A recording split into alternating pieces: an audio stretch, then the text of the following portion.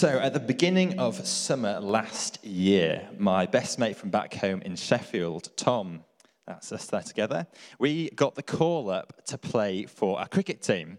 And this is surprising, seeing as the only cricket experience we had between us was my one season in a church league at the age of 14, in which I recorded the worst batting score in the league that season.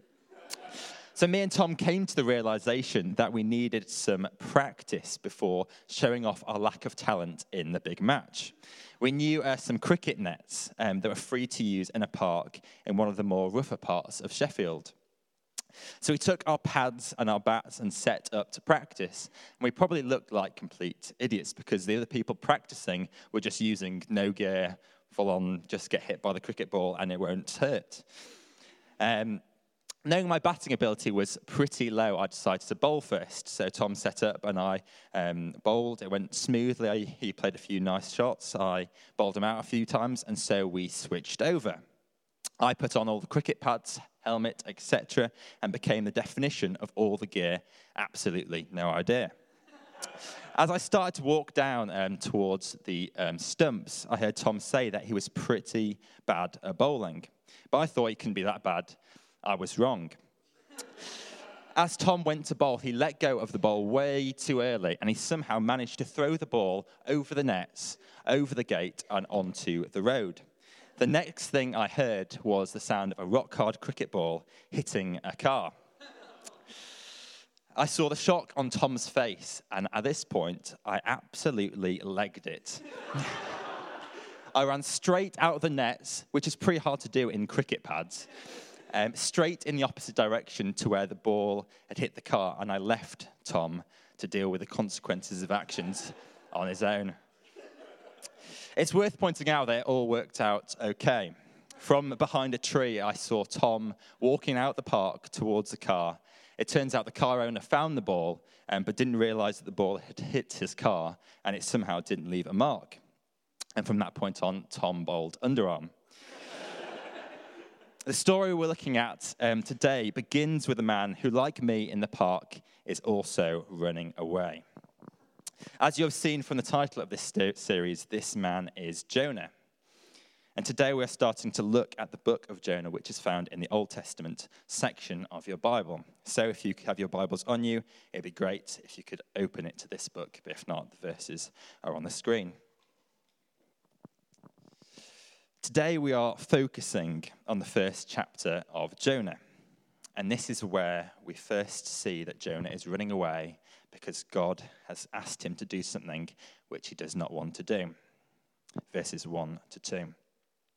The word of the Lord came to Jonah, son of Amittai.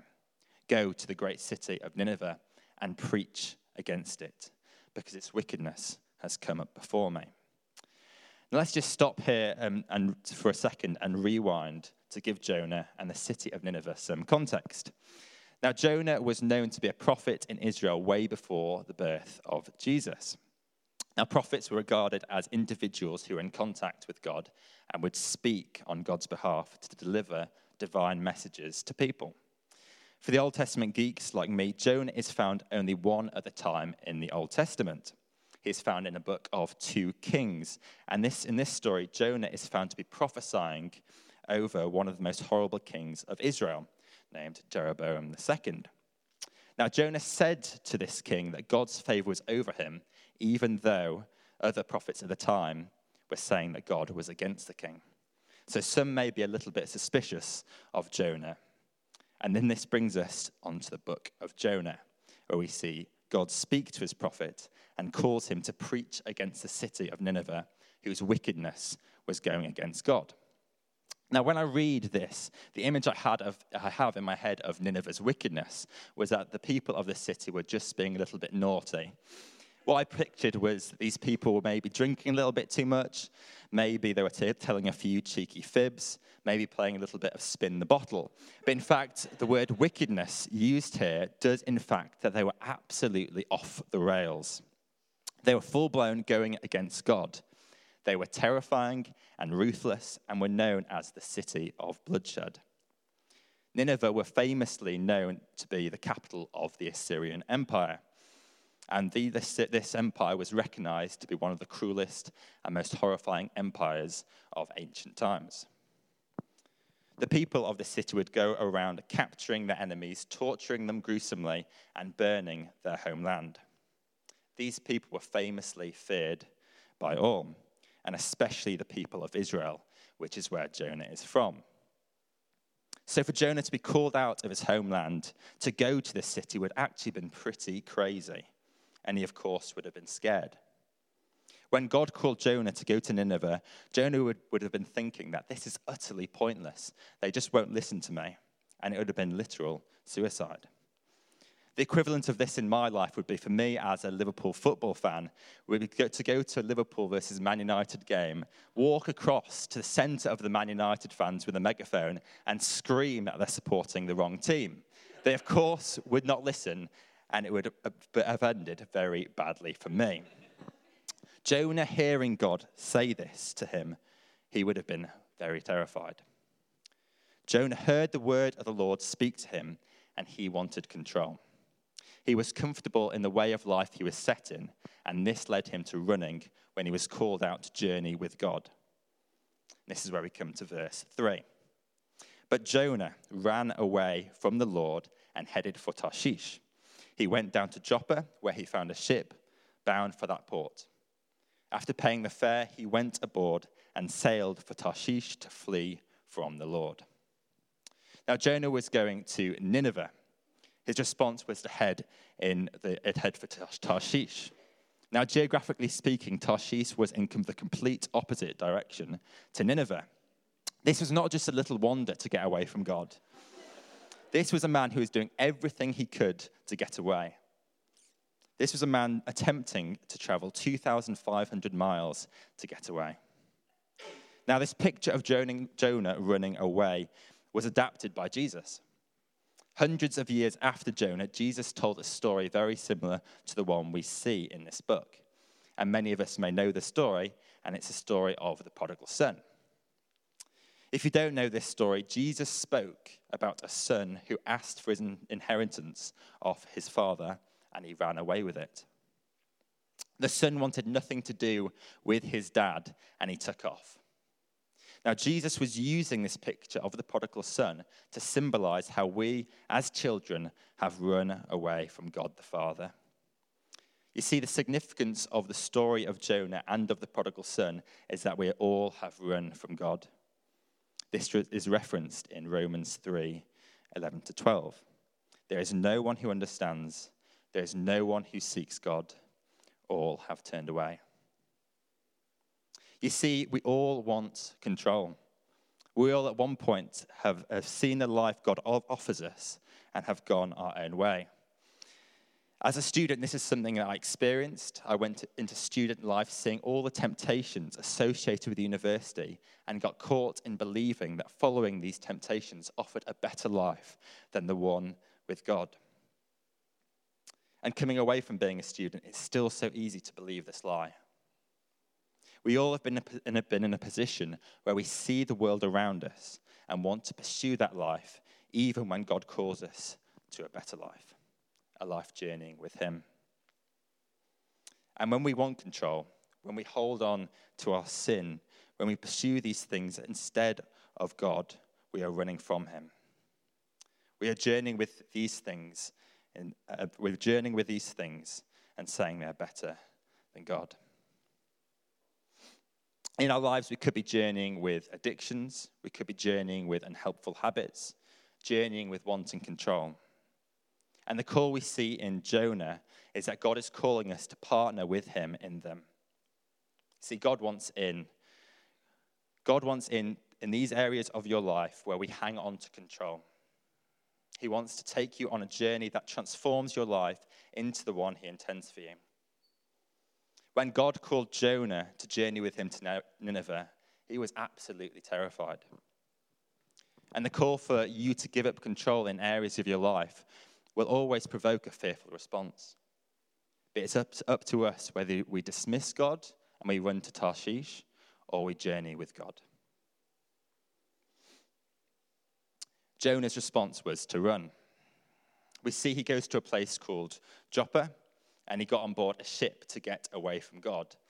And I think what Jonah was thinking, that the further he got away from Nineveh, then God would be like, okay, no worries, I'll just get somebody else. But God is not like this. In the midst of our running, no matter how far we go, God is always beside us, longing for us to go back to him. That's the heart of the Father we see in the prodigal son. He longs for his child to return, no matter how far we turn away from God. He still remains faithful to us. Jonah 1, verse 4. Then the Lord sent a great wind on the sea, and such a violent storm arose that the ship threatened to break up. All the sailors were afraid, and each cried out to his own God. And they threw the cargo into the sea to lighten the ship. But Jonah had gone below deck, where he lay down and fell into a deep sleep. The captain went to him and said, "How can you sleep? Get up and call on your God. Maybe he will take notice of us, so that we will not perish." In these verses, we see that as a result of Jonah running away and disobeying God, we see a storm start up. See, the insight we are shown that every act of disobedience against God has an associated storm. It's important to say that storms are not a punishment for our sins. In fact, when we sin, we see consequences for our actions. Of course, we know if we lie to a friend, it will lead to mistrust within a friendship. When we drink a bottle of vodka, we know we'll end up smashed. When we eat McDonald's every day, it will end up with us not having great health. When we turn away from God, we see earthly consequences for our actions. God is not there punishing our actions. He's not there being like, you've just eaten 100 Big Macs, now you'll have gout to spite you. He's not a spiteful God. When we dismiss the laws of God, we are violating our own design, in which God designed us to be in relationship with him. On the flip side of this, the life God calls us to is the life we're designed for. When we journey with God, we find life in its fullness. When we find this in John 10, where Jesus promises us life and life in its fullness. Journeying with God brings life.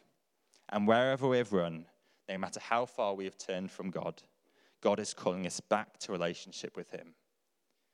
That's where we find fullness of life. And often in the midst of our running, we see God's goodness, which is calling us back to him. Returning to the story of the prodigal son, we see the character of the son returning to his father and being embraced by him.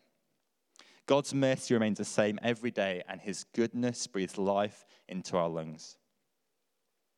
And this is a life he's calling us to journey with him in. In the story of Jonah, although Jonah could not see it because of being afraid, God's mercy was at work within the storm to change Jonah's heart and draw him back.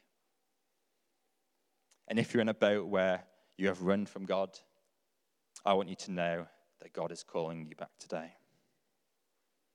Let's continue with our story of Jonah, verses 7 to 16. Then the sailors said to each other, "Come, let us cast lots to find out who is responsible for this calamity." They cast lots, and the lot fell on Jonah. So they asked him, "Tell us, who is responsible for making all this trouble for us? What kind of work do you do? Where do you come from? What is your country? From what people are you?" He answered, "I am a Hebrew, and I worship the Lord, the God of heaven, who made the sea and the dry land." This terrified them, and they asked, "What have you done?" They knew he was running from the Lord because he had already told them so. The sea was getting rougher and rougher, so they asked him, "What should we do to make the sea calm down for us?" "Pick me up and throw me into the sea," he replied, "and it will become calm. I know that it is my fault that this great storm has come upon you." Instead, the men did their best to row back to land, but they could not, for the sea grew even wilder than before. Then they cried out for the Lord, "Please, Lord, Do not let us die for taking this man's life.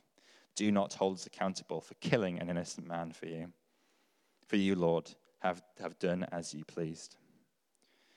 Then they took Jonah and threw him overboard, and the raging sea grew calm. At this, the men greatly feared the Lord, and they offered a sacrifice to the Lord and made vows to him. So what we read in these verses is an interesting encounter in the midst of a storm between Jonah and the sailors. And we read that at the end of the first verse, we find these sailors that they greatly feared the Lord, and they offered a sacrifice to the Lord and made vows to him. You see, God uses the running away of Jonah. He uses the storm that Jonah is in, and he uses it to proclaim his glory. God uses our brokenness, our failures, where we have turned from God in our past. He uses it for goodness. We see this in Simon Peter, who is one of Jesus' 12 disciples. Just before Jesus' death on the cross, we see Simon Peter's brokenness when he rejects knowing Jesus 3 times. This is an act of turning away from God. But when Jesus rises from the dead, he affirms Simon Peter 3 times in his love of God. And from this place, it leads him to setting up the church to point to God's goodness. We have turned away, but when we return to God through his grace, we are affirmed that God doesn't use our failures against us, but instead for strength and to point to his glory. In preparing for my GCSE exams, that's me back in the day, I found I'd become so focused on getting good results that I'd lost focus on God. My identity did not belong to God at this time, and I instead ran on a boat to pursue success and good grades. Shortly after I got my exam results back, although I was happy with them, I realized they did not measure up to the joy I find in God, and I turned back to him. I surrendered my desire for exam success to him, and in handing my weakness to God, he turned it into strength. You see, during my A-levels, I had a friend who I'll call Gary. And Gary doesn't know Jesus, and he became so anxious about exams that I was hurting him. Now, God placed me with this friend over A-levels, and we would call for about 2 hours every time he was getting anxious over work. And I'll be able to tell him about how Jesus had freed me from the pressure of exams, and my identity belongs to him, even in work. In my brokenness of how I viewed work, it became strength through Jesus to share the love of God to others in exams. Now, Gary has got through his A-levels now after dropping down a year, and now works in properties with a Christian mentor. And I believe that God is still at work in Gary's life. And the message we see in Jonah is that even in our weakness, God uses it for good. Jefferson Bethger, who is an author and YouTuber, and his wife share their broken experiences and weakness of being in other unhealthy relationships in their book, Love That Lasts. They say in their book that their bad experience has stirred up a passion to help others in their bad experience, and has stirred a passion to help others in this area of their life and to show the love of God in relationships. To quote their book, a broken pencil can still draw a straight line. Their weakness is used by God to draw a straight line to strengthen others. God calls us to hand our failures over to him. And when we're obedient to this call, God flips our brokenness into strength. Although we all do run from God, God does not want us to continue running, because God all the more uses our obedience for his glory. But isn't it amazing that God can use our weakness to help strengthen a weak world? In 2 Corinthians 12:9, it says, "But he said to me, 'My grace is sufficient for you, for my power is made perfect in weakness. Therefore I will boast all the more gladly about my weaknesses, so that Christ's power may rest on me.'" And I believe there may be people who have seen God transform them from their weaknesses, but are being called to recognize that God wants to use it for strength. God wants us today to step up into strength. He wants to journey with you in vulnerability, to seek others who are lost, and God wants to show them his love through you. When we see the character of Jonah in this first chapter, we see a man who is doing everything he can to hang on to control. This is a man who wants to control his own fate and hang on to every part of his life. In fact, we see the world around us, and the world tells us this is normal. Culture tells us that we should be masters of our own fate, whereas the life we're called to live as followers of Jesus is to let Jesus take the wheel. You see, when Jonah is called by God to go to Nineveh, he is a man still driven by wanting control. And we can read between the lines a bit in this chapter, because Jonah's idea of what's going to happen is that God has told him to do something, and now it's totally in his hands to execute it. You see, I don't think he really trusts that if God has told him to do something, then it's going to be God's going to be the one in driving it to making it happen. The heart of God's calling over Jonah is to take him to other people. The mission he is to be sent on is not to be restricted to the Christian community walls he is in, but to look out to those who have also run away from God. The same calling is over our lives.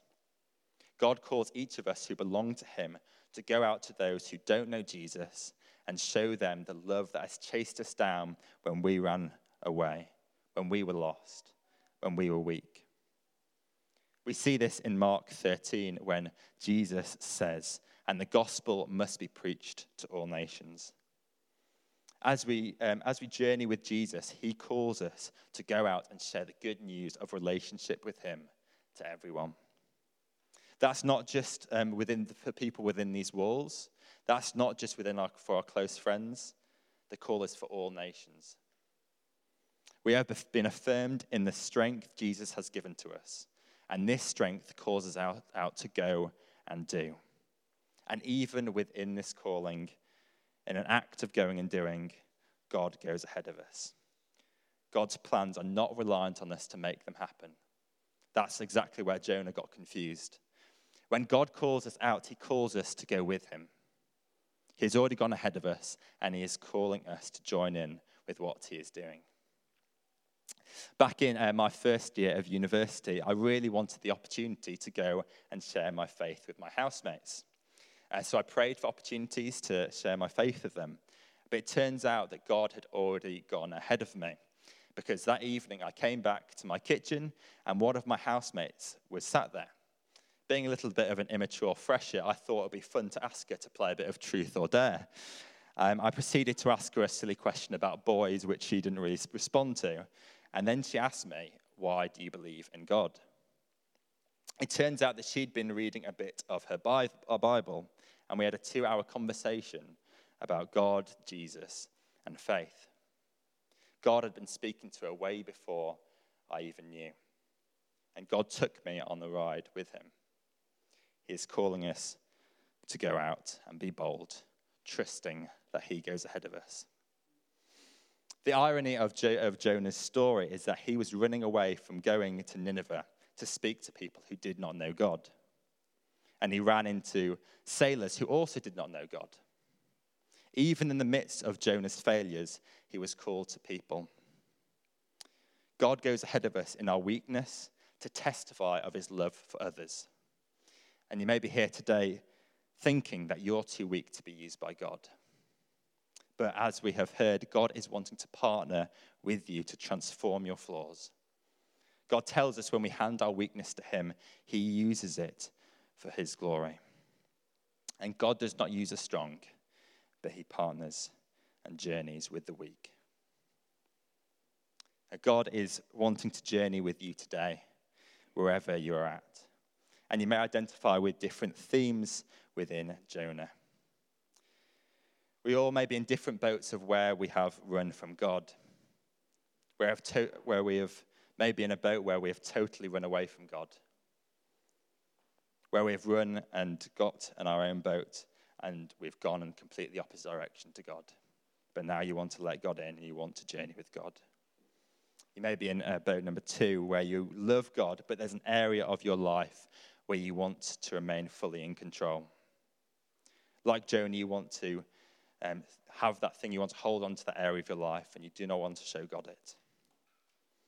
Or you could be running from God and letting him use your weakness for strength. You have seen God transform you, and you don't know how, or you're too scared to use that for God's glory. Boat 3.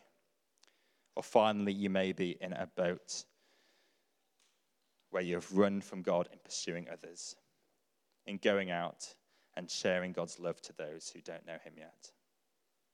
And within each of these boats, God is wanting to journey with you. He wants to partner with you to strengthen you.